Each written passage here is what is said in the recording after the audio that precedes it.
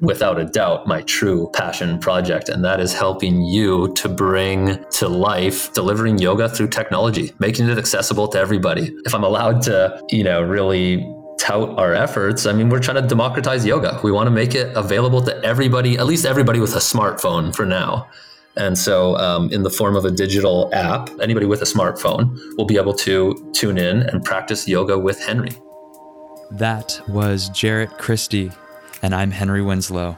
You're listening to Dharma Talk.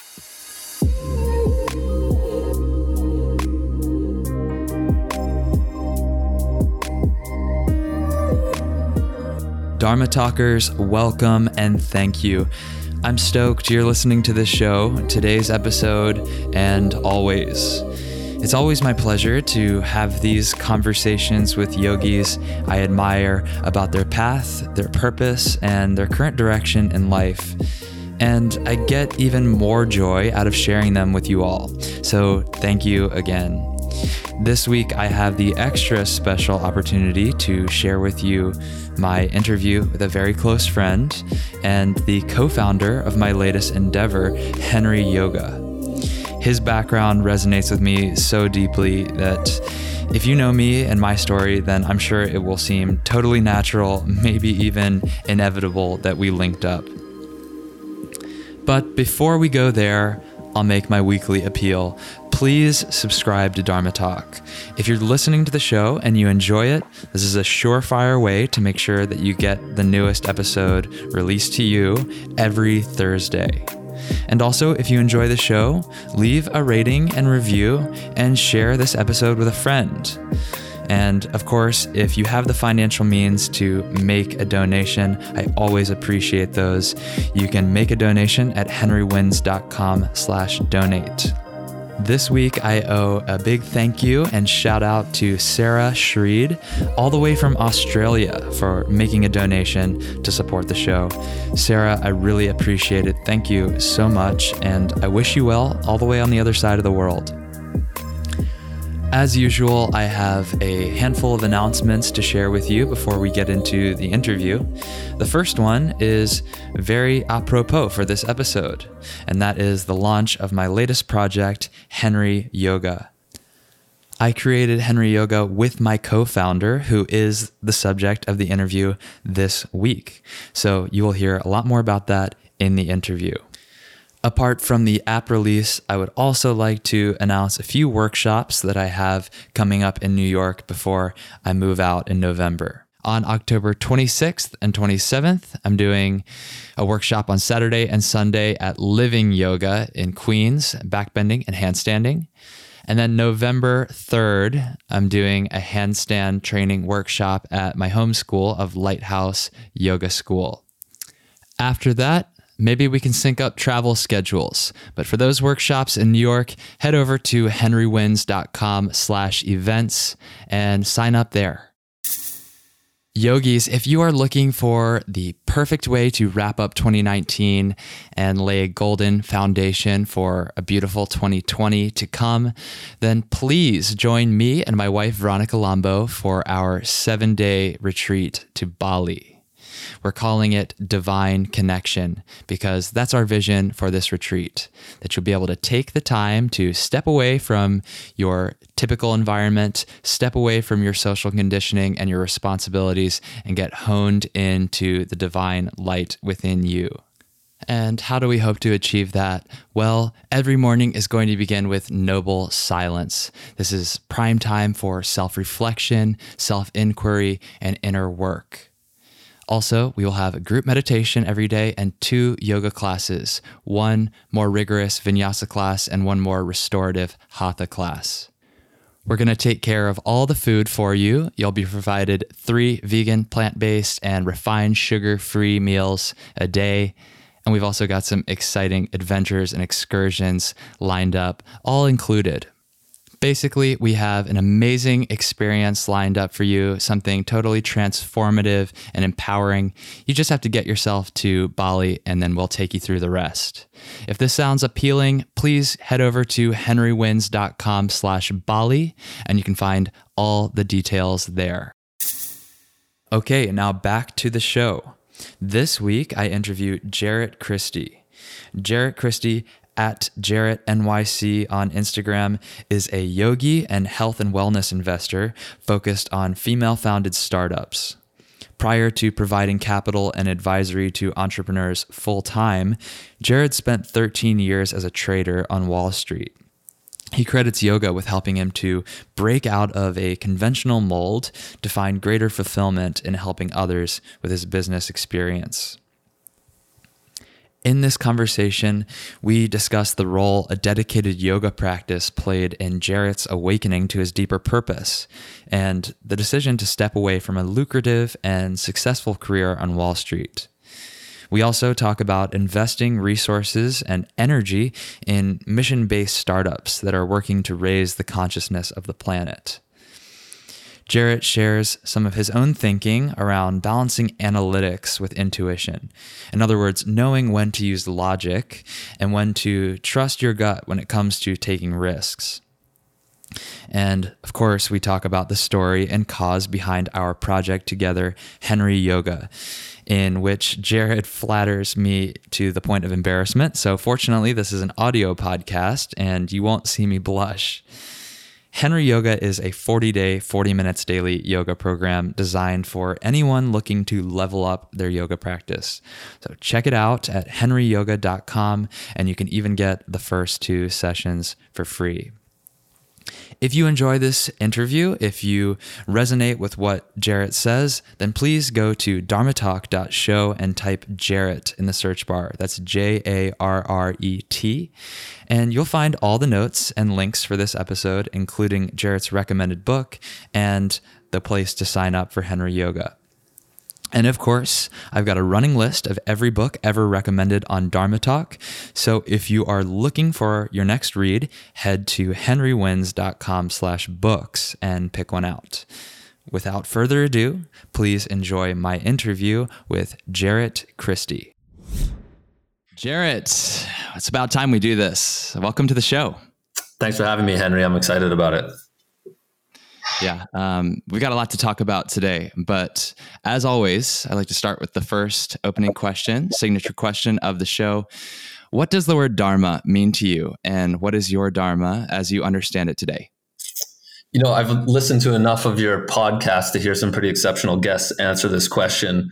And so I've adopted pieces of it, just, less so in my verbal answer, more so in how I kind of try to approach it in my life. But something I've arrived at is that we really like these, we really like to have well-packaged black and white perceptions of things like what our duty is in this life. And, the word Dharma to me means our purpose, what our contribution is, what our unique talent is, what we can offer this experiment, if you want to call it that, to help others.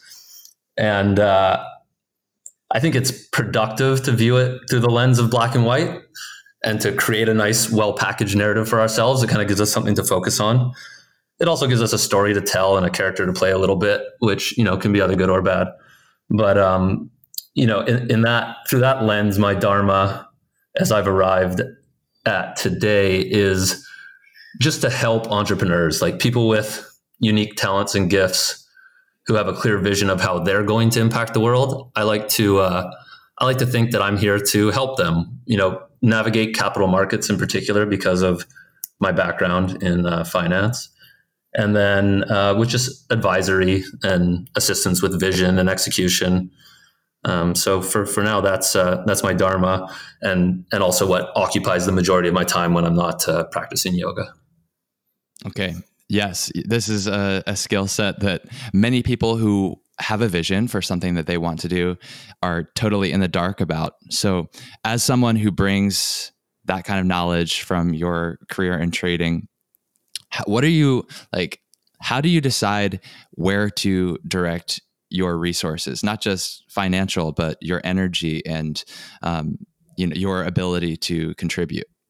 It's funny. It's not like I see hundreds of candidates and then, use some well-honed skill or God-given ability to pick the right ones. It's much more so that, be it the universe or just my network of friends, presents me with with the right people to work with. I've just been really fortunate in that all the talented people that I've worked with so far have just kind of arrived on my doorstep naturally through just everyday encounters or, introductions through friends who kind of see a match between skill sets.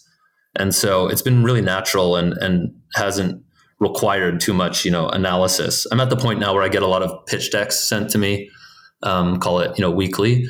And because of time constraints and capital constraints, I've been forced to turn some away. But, I've seen so many talented people with so many exciting products or service offerings. And, part of me doesn't want to take on more work for myself. Like I left the institutional investment world, which can be pretty demanding, like time wise and energy wise.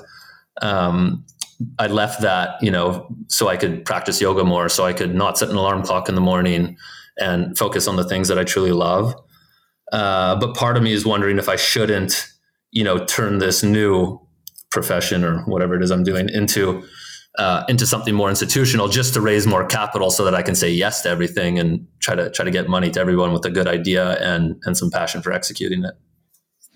Well, I have to say that I'm not totally surprised by the first part of your answer, where it's not that you were going out and actively seeking out people to invest in or projects to invest in, but rather that they appeared in your path.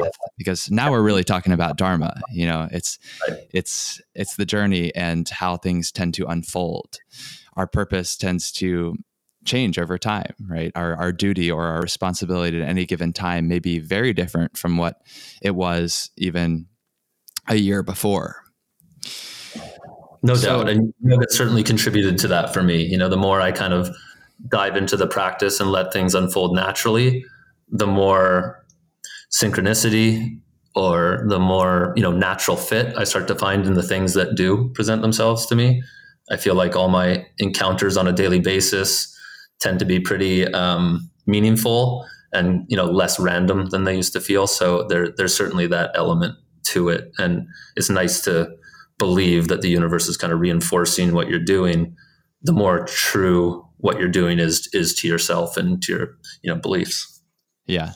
So let's go back. Give me the contrast. Talk me through your encounter with yoga and how you moved away from your previous career in trading and wound up where you are now. So I was an athlete in college and kind of went through a variety of training modalities. After college, went straight to Wall Street. It was like the height of the pre-crisis bull market. They were just looking for everybody and anybody. Snuck me in the back door, thinking that like athletes make good traders and decision makers. And I think there's some truth to that. Probably just in my case, it was probably just a case of being from Canada, looking at this as a bit of a game, and maybe putting a little less like seriousness on the outcomes. I think actually made me decent at my job, just being less, stressed out and concerned, and a little more fun loving. And I was ambitious, but much of that, stemmed from just being confident and not worried. And I think, appearances are very important. And I think I appeared well and was able to kind of make my way into this world of high stakes finance, not necessarily on being either the most quantitative or, even having the best people skills or anything like that, just more so in being like optimistic and enthusiastic. I think that goes a long way. And through, not necessarily trial and error, but through trying the different things I liked within the big bank that I started working at out of college, I got exposure to all these, variety of different investment types across commodities, currencies, equities, credit, all these different things. I kind of found my niche. It took a few years trying different things. I found that I really liked options trading. So trading like options on S&P 500, and I won't bore your audience with the technicalities, but focused on this kind of every day. Everybody who works in finance, whether they even know it or not, their models are based on the S&P 500, which is the United States aggregate aggregate benchmark for, the 500 largest companies. And this is kind of like, the first thing I think the majority of people globally check every morning. So I liked being at kind of, at the crux of global finance. And I think, there's definitely some parallels to yoga there, but getting to like the essence, the source, the kind of main thing. So ultimately I found myself really focused on measures of risk around that benchmark. And I'm probably at risk of boring your audience already, but that was, I'm following along. I'm tracking. Great. So that's what I kind of eat, slept, and breathed every day, was this, large liquid benchmark of risk and options trading and volatility trading around that. And I liked it. I really enjoyed what I did, but, it didn't feel that purposeful to me. It felt like, I'm honing skills and I'm learning and it's exciting and there's, huge sums of money involved and I'm meeting interesting people.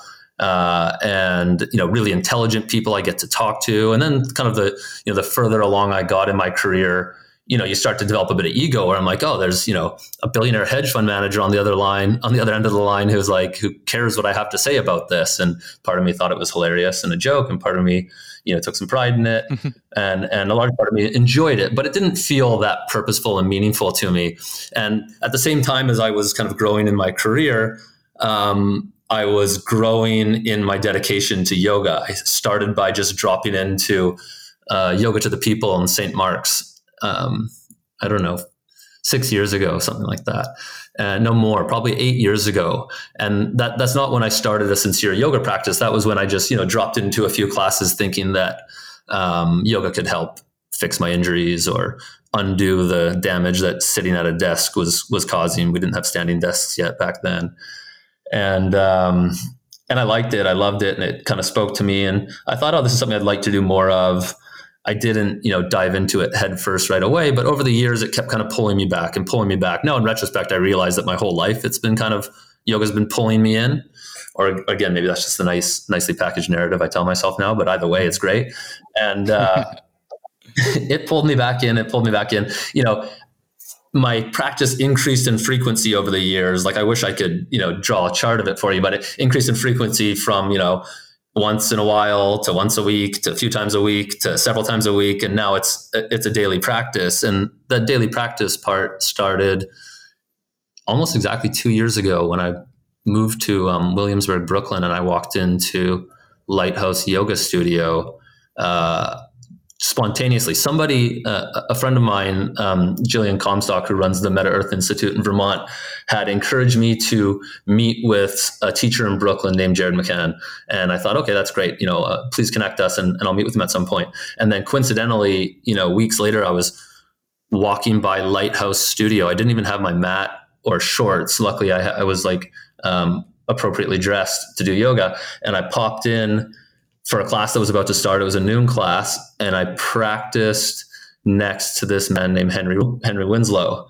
And I was just like blown away by your practice. I was like, whoa, this guy is an alien, basically. This guy's on the next level. Whatever he's doing looks really interesting. And I don't know if you remember that conversation we had after the class, but we spoke for, I don't know, I probably took half an hour of your time just asking you questions about how you got so advanced in yoga and just kind of more personal questions like what do you do? What is it that interests you? What do you want to do now that you're this good at yoga? What are you going to do with this, talent and platform that this creates? And from that point of that conversation, I just started coming pretty much every day to practice with you, Jared, Rebecca, Regi, all the amazing teachers there, Yoshio, Aaron, and just learned so much from all these different teachers and realized like, okay, this is no longer just a supplemental form of fitness or, a way to go and, tranquilize the mind or something like that. This is a way of maintaining, this is a way of evolving into a better life was kind of my takeaway. And so to answer, the point of your question, I tried for a while to balance this life of like Wall Street by day, yoga by night, and go check my soul in at the subway turnstile every morning, and then collect it on the way back into Brooklyn, and then go do my yoga practice. And that's not to say that my job was soulless or something like that. I really enjoyed working with the people I worked with. I was fortunate to work with kind of towards the end of my career, I ran a trading desk at a smaller independent research firm with some really smart people who had gotten away from the typical Wall Street model, and we had a really nice thing. But it became increasingly difficult to do that, like to live kind of two separate lives, if I can call it that. Not that I couldn't apply yogic principles to my day job, just that it was difficult to, you don't remain the same person, and people notice when you don't remain the same person. And for whatever reason, people like you to remain the same person, be it your family or friends or whatever. They get a little bit, people get put off if you start to change. And I was noticing that. And at this point, I had learned from you and Jared and Tony really that, surrendering and allowing what is a much better path than, trying to resist and control and create outcomes. And so I just took it as feedback, and over time naturally kind of phased my way out of the business that I had started and was running. I phased my way out of it in a really amicable way. And I think, yoga really helped me with that. I was kind of unemotional throughout the negotiation process, and stuck to what it was that I wanted, and it worked out nicely. And I totally credit my yoga practice with that. So while at times it seems scary, like, oh God, what am I doing? I'm becoming a crazy cult member where I'm like giving up my hard-earned, status in society or in the finance trade for a yoga practice. Like, there was definitely moments of fear like that. But, generally I kind of had the sense that the outcome would be good, and that so long as I'm kind of following my passion, it doesn't matter if the outcome is quote unquote good or bad. The process will be good, and the experience will be good, or will be beneficial to me, or just, natural, or what is meant to be effectively. And that's still where I stand today, irrespective of how, my personal investments and business endeavors turn out. I couldn't be happier with just having had the opportunity to practice yoga every single day and meet, exceptional entrepreneurs. Yeah. I mean, that really rings true with me also. Yoga giving you the equanimity to be able to deal with difficult situations, stressful situations, because it helps you recognize that whatever outcome arrives, it's going to be okay. So that's a really powerful takeaway to get from your yoga practice. And I hope that everyone eventually has that lesson and is able to take that with them. You mentioned Certainly. that when you were on the way out, when you were getting closer to feeling the need to resign from that part of your life, that you felt that other people were noticing that you were no longer the same person, and that they were resistant to that.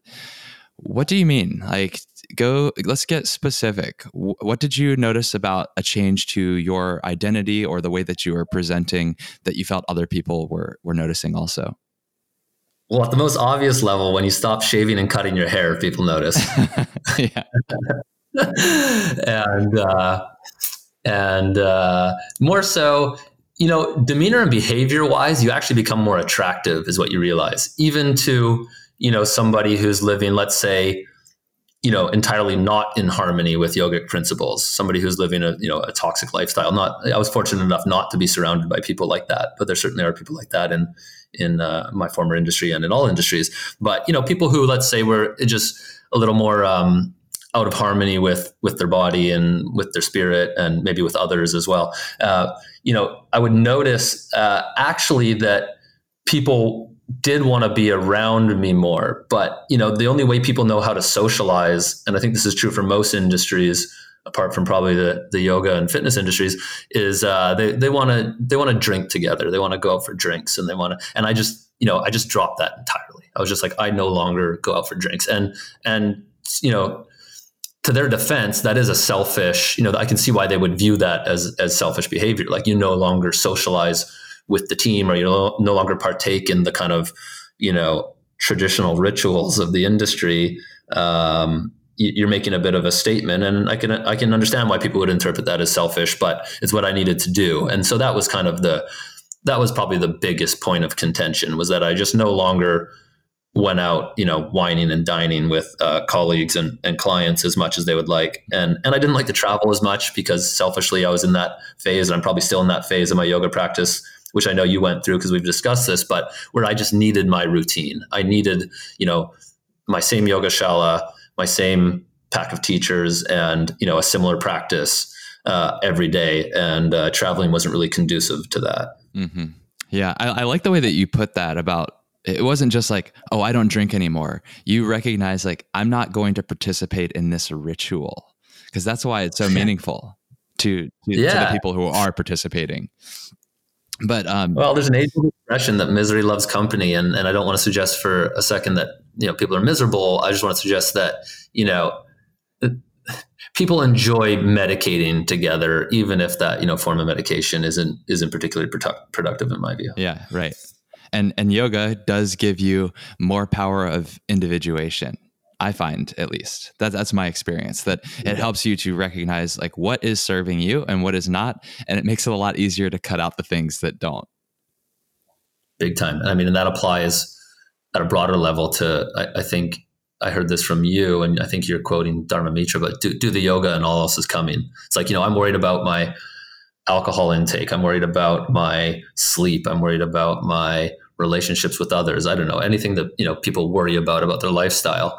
And the more I dove into the yoga practice and just went and did the postures and breathed with intention and listened to the instructor's cues, the more the other problems resolve themselves. It's not so much that they resolve themselves as, I resolve them with action, but I didn't have to like sit there and plan and contemplate how I would do that. It just, arose more naturally and kind of fits into the point I was making earlier about just finding some, I don't know, synchronicity or harmony with your own life and the universe. Yeah, totally. Dharma has a lot of great quotes, but I think the one that you're thinking of is practice and all is coming, which is founder of Ashtanga Yoga, Pattabhi Jois. Okay, thank you. I should that properly because I use it often. It's just it's such a truism. Yeah, totally. It's very apropos in many situations. But it's hard to understand until you experience it. It sounds like just some kind of woo thing that a yoga teacher says, but once you experience it, it really clicks. Mm-hmm. Yeah, absolutely. Yoga is an experiential practice. I mean, that's another one of Pattabhi Jois's quotes. This is 99% practice, only 1% theory. Love that. I totally love that. Sometimes I use it as a crutch though. Like, I'm halfway through Hatha Yoga Pradipika for a year. And I'm like, I don't have enough time doing it. I don't have time to read. It can be a bit of a crutch, but I do like it. And I think there's a lot of people. With something as vast and deep as yoga, 1% is still a lot. Totally. There you go. I like that. Okay. So let's talk a little bit about what you're doing now as a health and wellness investor. What are some of the companies that you've felt a meaningful connection to and decided to contribute to? Well, one in particular that well, because I know you like the product, is Koku ice cream. It's actually undergoing a rebrand right now. We'll have a new name soon, but it's a coconut-based ice cream that we serve in Whole Foods. It's got no dairy and no sugar. So it's, I would say it's ethical and healthy, or as healthy as you can get in ice cream. And I feel good about that. It's kind of like everybody's enjoyed ice cream since the time of being a kid. Why should it be, at all toxic for you? Why don't we make it so it's something that can be, thoroughly enjoyed and without any kind of negative health ramifications? So I feel good about that one. And also I just really like the product, and the founder is a good friend of both of ours. And so, the more I like supporting female-founded businesses for whatever reason. That's kind of been my niche. I had a girlfriend years ago who was just kind of really talented, had really good vision, and started a beautiful coconut-based beauty company. And that was kind of what enabled me to get the look on subsequent product rollouts. So naturally, a coconut ice cream kind of appeared to fit my wheelhouse, I guess. And so I would get the look on things like that. And it's just funny how, one catalyst can kind of create in my case, really created like a whole new path for my professional life. I'm looking now at some really interesting things like a mushroom tincture for, health and vitality. I think it's a product you use as well called Rainbow. And Tanya has been a guest on the show. Yeah, that's right. Tanya did the Dharma Talk podcast, and she's just an inspiring human. And the more people I can find like that, where I think, they have an exceptional product and it's novel and I believe in the abilities of the founder. Those are kind of the key ingredients. If it's female founded or minority founded, even better. I'll always weight those opportunities more heavily. And then, it goes without saying, but the intent has to be, ethical and aligned with, a conscious lifestyle. Mm-hmm. Yeah. I mean, something that maybe you're aware of this, or maybe you're less aware of this, but as someone looking from the outside, to me, like the strongest through line is the intention, even more than any sort of qualifying criteria that you might be looking for to make sure that it's a strong investment. It's like, is it going to match up with your values, which seem pretty clear to me? Like you're trying to make products simpler and healthier and more conscious. Totally. And it's a cool industry. It's funny. A lot of people ask me like, how'd you go from trading options to, essentially VC investing or startup investing? I'm like, well, there's a ton of parallels. These things look like, I won't bother, explaining the intricacies of options, but, you buy a call option and you're either getting, none of your money back, or you're going to get a big return on your money. And that's what venture capital investing looks like as well. And just in this area of like household goods and consumer packaged goods, there's still countless things ripe for disruption. I mean, most of the obvious ones have been done already, and there's been big winners in those categories, but it feels really symbiotic when you feel like, okay, you're getting people a healthier product. A lot of it is just stripping out all the crap and toxins that have been put into products, in order to maximize profits, and bringing people kind of just real ingredients. So everything from like dental floss to beauty to cooking staples, our yoga mats, all these products can just be made much more sustainably and with way better, with way fewer detrimental health elements. Like your yoga mat, they used to be made out of like, toxic plastic that you're breathing in deeply when you're practicing asana. And now, like our friend Ksenia at Anande, she has these beautiful, fully biodegradable mats. And, my take on a lot of these things is, and I'll use Ksenia's mats as an example, like right now they call these eco yoga mats or biodegradable yoga mats. It's like, I think it's a matter of months or, maybe it's a year or two away. They'll just call them yoga mats. Like that will be the standard. Mm-hmm. Yeah. Well, yeah, you see that as being the trend right now because it basically is required. It's a cost of entry for a yoga mat company to be able to say, oh, it's sustainable.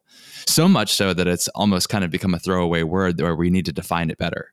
For sure. And, people love to complain about greenwashing and all this kind of stuff. And I don't knock them. There's a lot of that goes on. But my takeaway is always just like, well, if we're at the stage where there's a bunch of greenwashing going on, that's a good sign because it means the consumers, where all the power is held with their voting dollars, are demanding that something at least be labeled eco. Now, whether they're trusting companies that are lying to them, that's maybe the next iteration that we'll improve upon. But right now, we're there where consumers are demanding better, healthier, safer, more harmonious with, just ecology and the environment. They're demanding products that fit those parameters. Something that you've said to me before that I would love for you to expand upon now is that one of your skills that you developed in your trading career that you feel is serving you now is the ability to spot a trend. To what degree do you think, to what degree is your trend spotting data driven? And to what degree is it something inexplicable, something more like intuition? Yeah, that gets into a really interesting concept. So when people talk about trading in general, they'll often say like, oh, he's a highly quantitative trader, meaning he relies on a ton of models and data, or he trades from the gut, meaning that, he just kind of goes with what he feels. And, the problem with the latter is that like, there's a lot of room for fraud and fudge factor and whatever, it's just like, oh, my gut told me. But, if we kind of dig down to what underlies both of those things, they're not that different. You have an internal algorithm that processes information. They might be less specific and less identifiable. Like sometimes, some of the best investors, they don't even know how to verbalize what it is that goes into their process. People like Ray Dalio, who I think you and I both, really admire as an investor and as like a kind of a businessman and person who's sharing their model, he tries to break it down into, principles and really like systematic formulaic models so that he can share it with others and other people can apply it and we can kind of improve the system as a whole. But in my investment process, once you start surrendering to the universe, so to speak, or, you become, as deep as I've gotten into yoga at this point where you're kind of, I almost want less information. It sounds kind of, it sounds like, you're at risk of hubris, but I almost like there's so much noise out there. There's so many news headlines. There's so much data. There's so many different opinions from equally smart people on the same topic, and they can have the totally polar opposite opinions. Like that's not that helpful to me. So I've started to rely a little bit more on this idea that I've built a sound internal algorithm that's yielded some positive results. I don't know if it's statistically significant at this point, but I'll pretend it is. I have enough observations to at least believe that I'm okay at this. And now I kind of rely on that. And that doesn't mean that there's not informed and specific, inputs that drive my model. It just means that, what I'm fearful of is if I'm running a highly quantitative model is that people can solve for. Like anybody who's pitching me anything can solve for my model. They can tell me, oh, the growth looks like this, and this is how many units are going to be sold, and this is where, consumer trends are expected to be in 2022. So because of that, you should invest in this. And those are all important supporting data points. And I definitely want to see what projections and analysis from quote unquote experts look like. But, at this point, I think because if I'm allowed to say this, I'm at kind of the forefront of health and wellness in certain ways. On the investment side, I think I have some experience. On the yoga side, much less experience. I still very much consider myself, a novice, not quite new to the practice, but not yet, not yet with like a wealth of experience.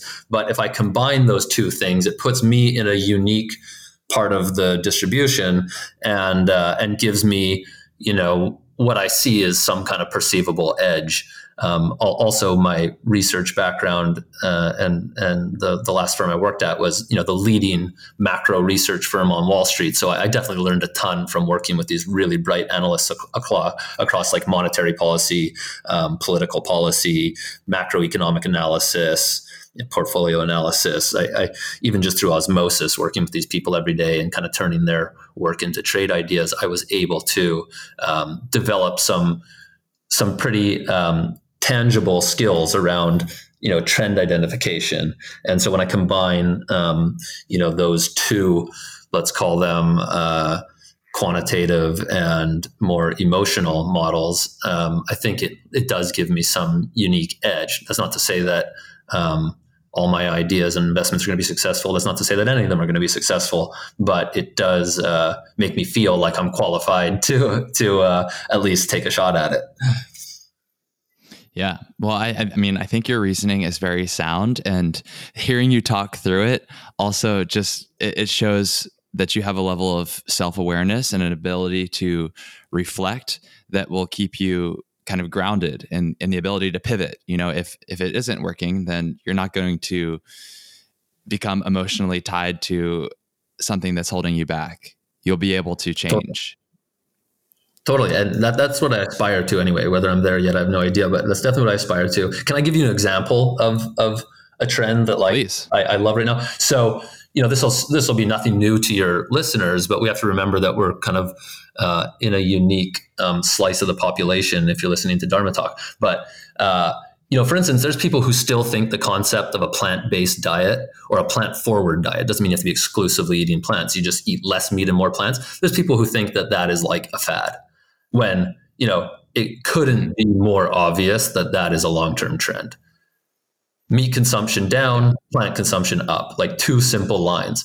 And when I use that just as one example of several, where you can say like, okay, the market has things priced this way.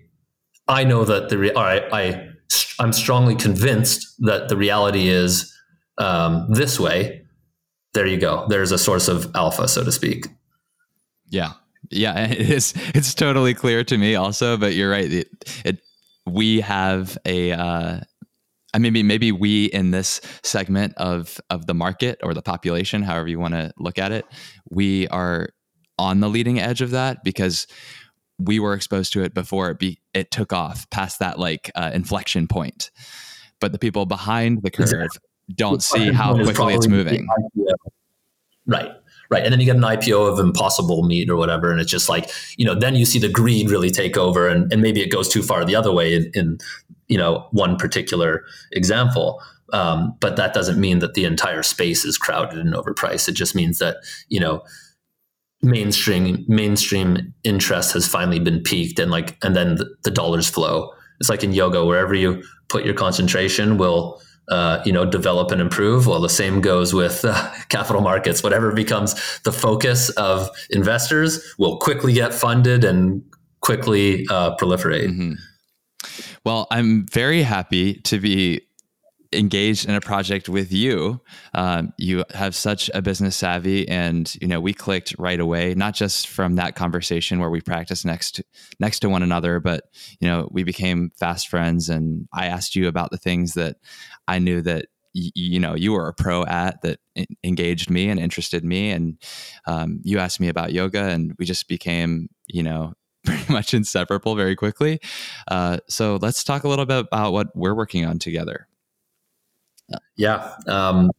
I will just say I remember being shocked I was like, whoa, not only is this guy so superbly good at yoga, he really understands business. Like the questions you would ask me were showed a really advanced level of understanding. Now, I shouldn't be surprised given your education and that you had some experience in the marketing world.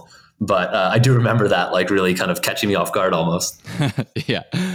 Well, how should we do this? Maybe why don't you introduce the project that we're doing?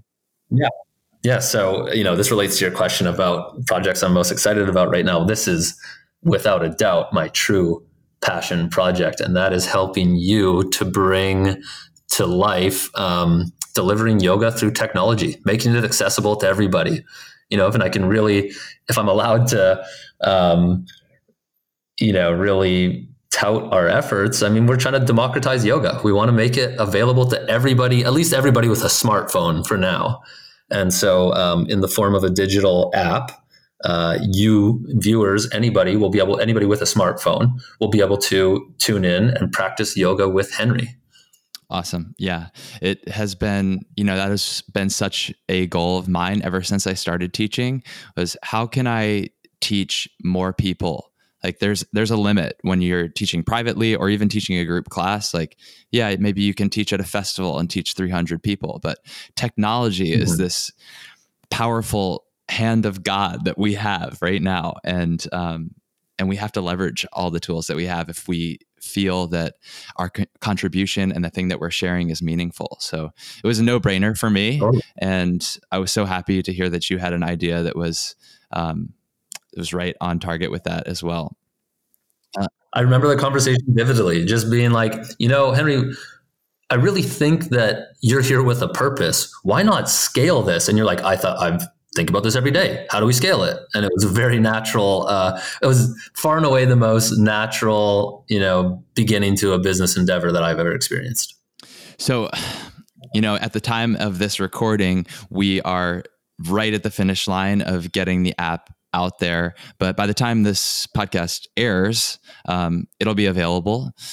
So for people who are listening and like interested, thinking, okay, there's a yoga app out there, Henry's teaching on it.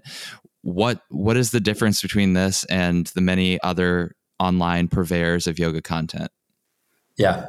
And I think that's where, you and I did a great job of triangulating what the market niche was. I think once we'd established that, like, okay, there is no doubt in my mind that Henry is on this earth with a mission. Why else would somebody at the age of 20, born in Virginia, dive headfirst into yoga, eat, sleep, breathe it for a decade, with very little indication of any ego driver or anything like that? Clearly, this person is here on a mission. And okay, let's scale it and get it to people. Next, we need to find, what niche is available. How do we make this a viable business concept? And again, it was just so natural that there's a lot of platforms out there showing, beautiful people doing beautiful yoga in beautiful places, which is awesome because it's really good PR for yoga as a whole. I think the whole world would really benefit from, global citizens doing yoga and taking up a yoga practice. So I'm a huge champion for any kind of, effort to spread yoga. But what was clearly missing was, let's say I have a yoga practice or I go to yoga from time to time, or I'm even a regular practitioner, but I want to take my yoga practice to the next level. I want to get serious about it.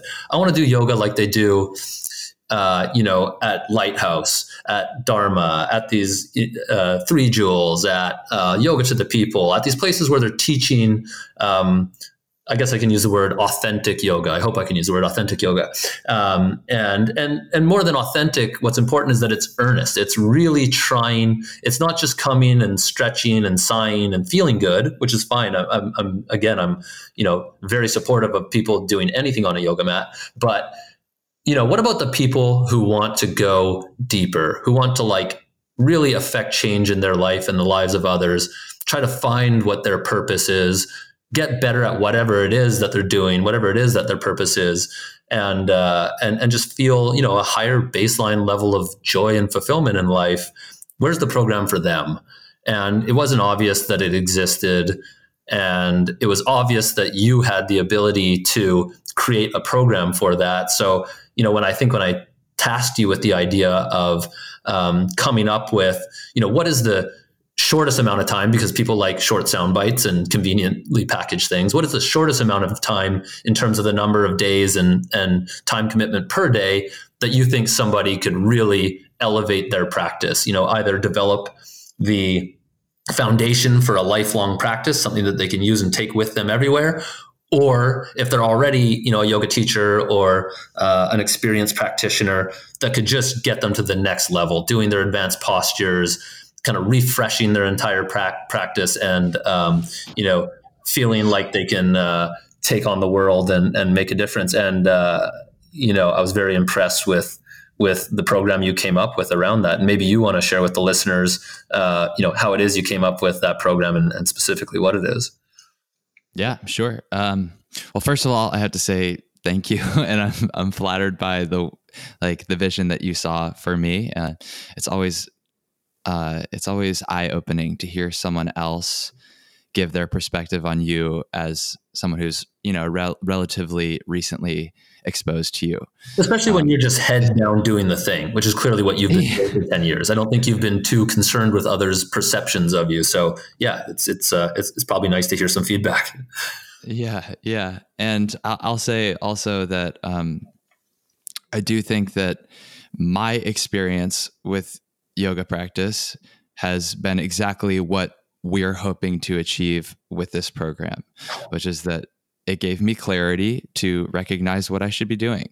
And I don't think that every person who takes up a yoga practice is going to get the same epiphany that I did, which is like, oh, I want to be a yoga teacher and share this practice with others.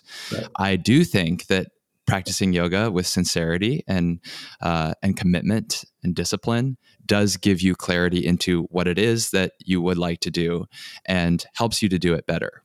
So that's my purpose for doing this. The deepest purpose is I want everyone who is feeling lost to help get on the right direction for them. And for those who are not lost, who feel that they have the right sense of direction, I want them to be able to operate better and to do it less selfishly, more selflessly, and just contribute to the collective evolution of mankind. It's an ambitious goal, but that's what it's about. The true beauty of that point you just made is so important. There is symbiosis to this experiment, to this universe. It's, if you're the most self-serving person, you're going to go serve others, because that is the most direct way to feel that sense of, purpose and intention and not feeling lost like you're describing. And I'm sorry to cut you off. I'd like you to continue about the program if you could. Yeah, of course. But that is an interesting point. Selfishness and selflessness, this false opposition tends to melt together when you do yoga, because that's what unity is. We recognize the self in others. Big time. And it makes you recognize that there's a lot more order and a lot less chaos to this world than you thought, or than I thought anyway. Mm-hmm. The program is 40 days. 40 days is the amount of time that it takes to establish a habit. That was very intentionally chosen because if we can inspire people who have a here and there weekend warrior type approach to yoga to get consistent about it, that's when the change happens. So 40 days is the amount of time. Any much more than that, it could potentially seem intimidating. And any less than that, we risk having people just do another program that they forget about. And then every day, the practice is 40 minutes. Again, this is another sweet spot that we found or believed. It's a bit of an assumption. We'll see when it goes out in market how people feel about it. But 40 minutes to me felt like the right amount of time where it could be a complete comprehensive practice where we move through all of the different types of postures, all the different movements of the spine, and release tension throughout the whole body, and still be able to do a little pranayama and have that release, that moment of peace and bliss in shavasana afterward.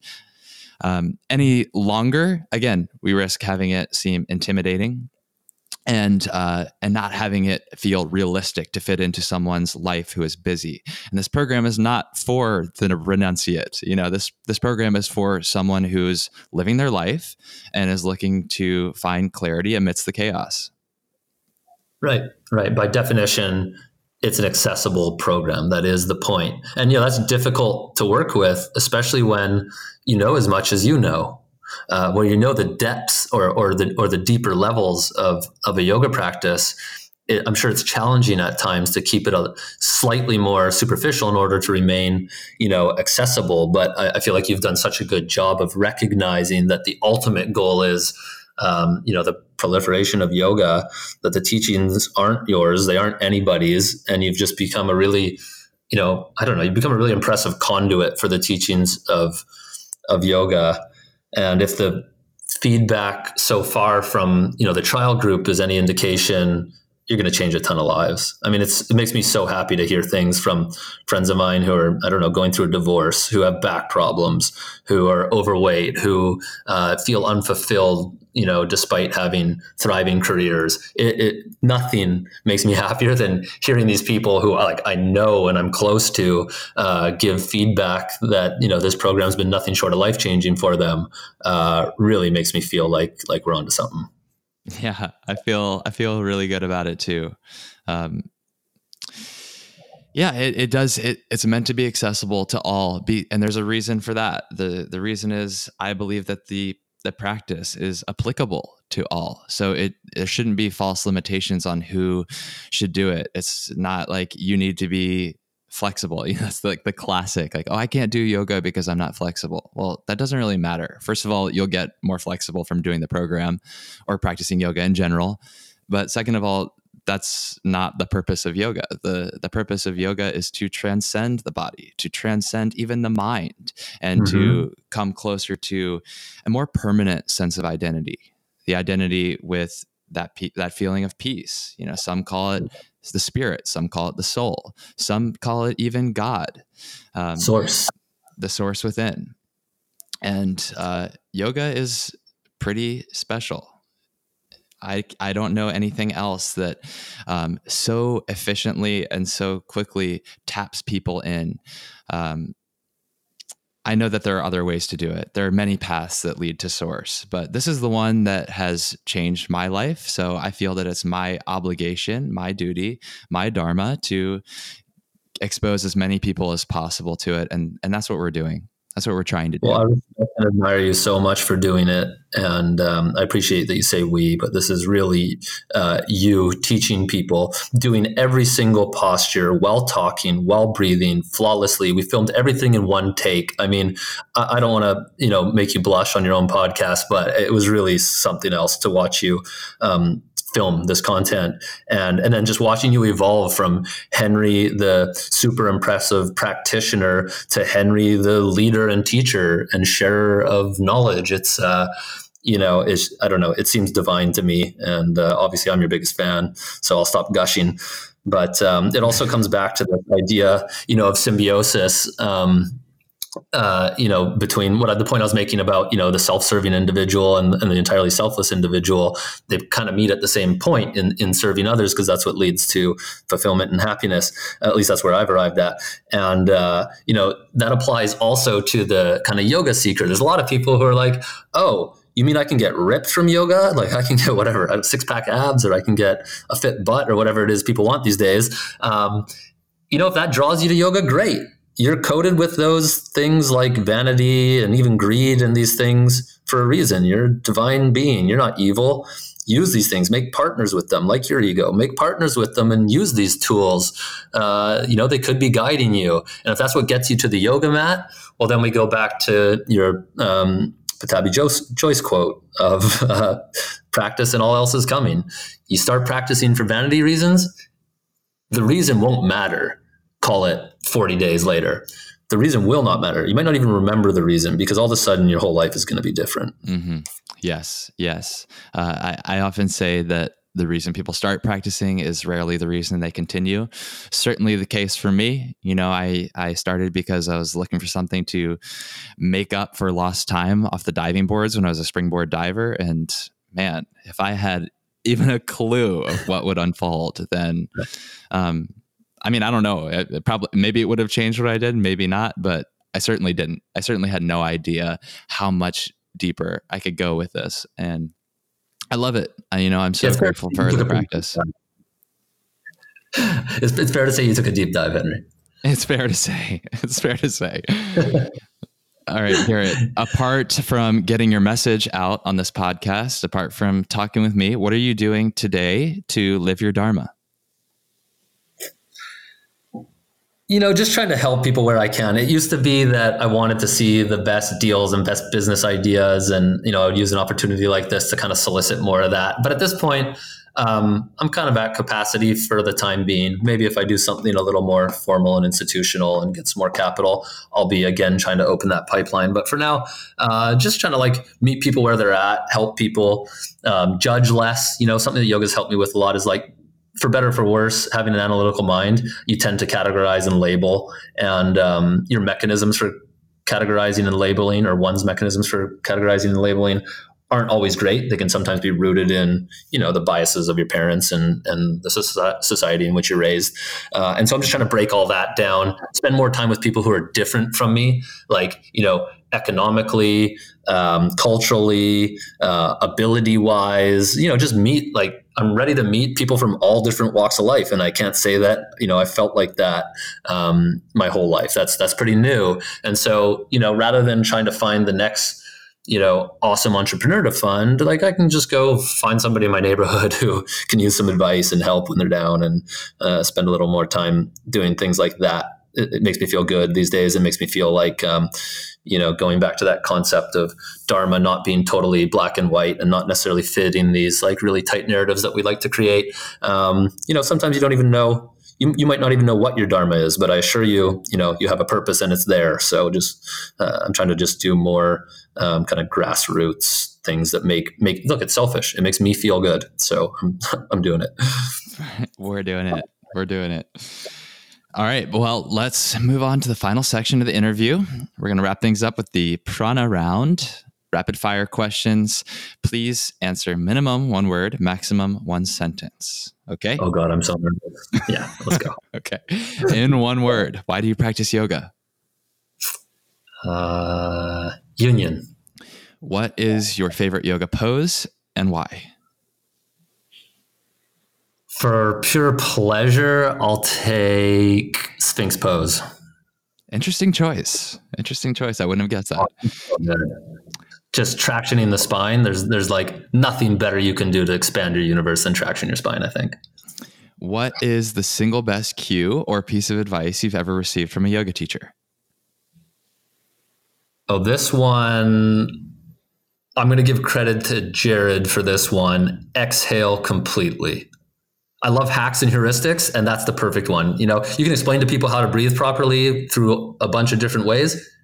I promise you, if you complete your exhale, you will breathe deeply. Mm-hmm. Yeah, that's good. I can't tell you how many people have answered this question with some variation of breathe. That's the most important thing you can do. Well, it's the crux of existence, right? It's at the center of all that we do is breathing prana. Yeah. Connect to life. Okay, recommend 1 book, modern or ancient, for our audience. I guess since I already mentioned it, I'll go with the Hatha Yoga Pradipika. That's kind of been a bit of a Bible. I'm embarrassed to say I haven't finished it yet. It's a dense read. It feels a little more like studying at times than reading for pleasure, but I highly recommend it for anybody who's interested in yoga. Is yoga for everyone?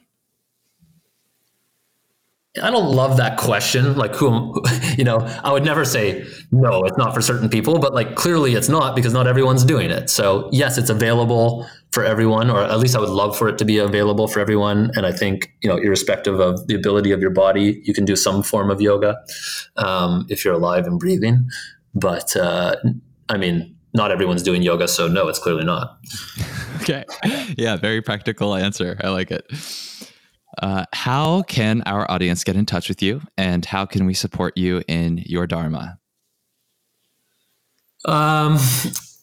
Support Henry. That's the best way you can, that's the best cause I can see for affecting change in the world right now is go and do Henry's 40-day online yoga program through the henryyoga.app. That is the Instagram handle, @henryyoga.app.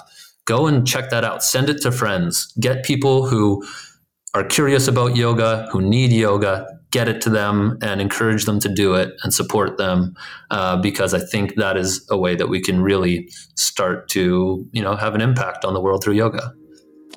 Well, Jarrett, I appreciate your support in so many ways by coming on this podcast, by doing yoga, by partnering with me on this business, and just being an all-around stand-up guy and really great friend. So thank you for everything, and we'll be talking soon. Thanks so much, Henry.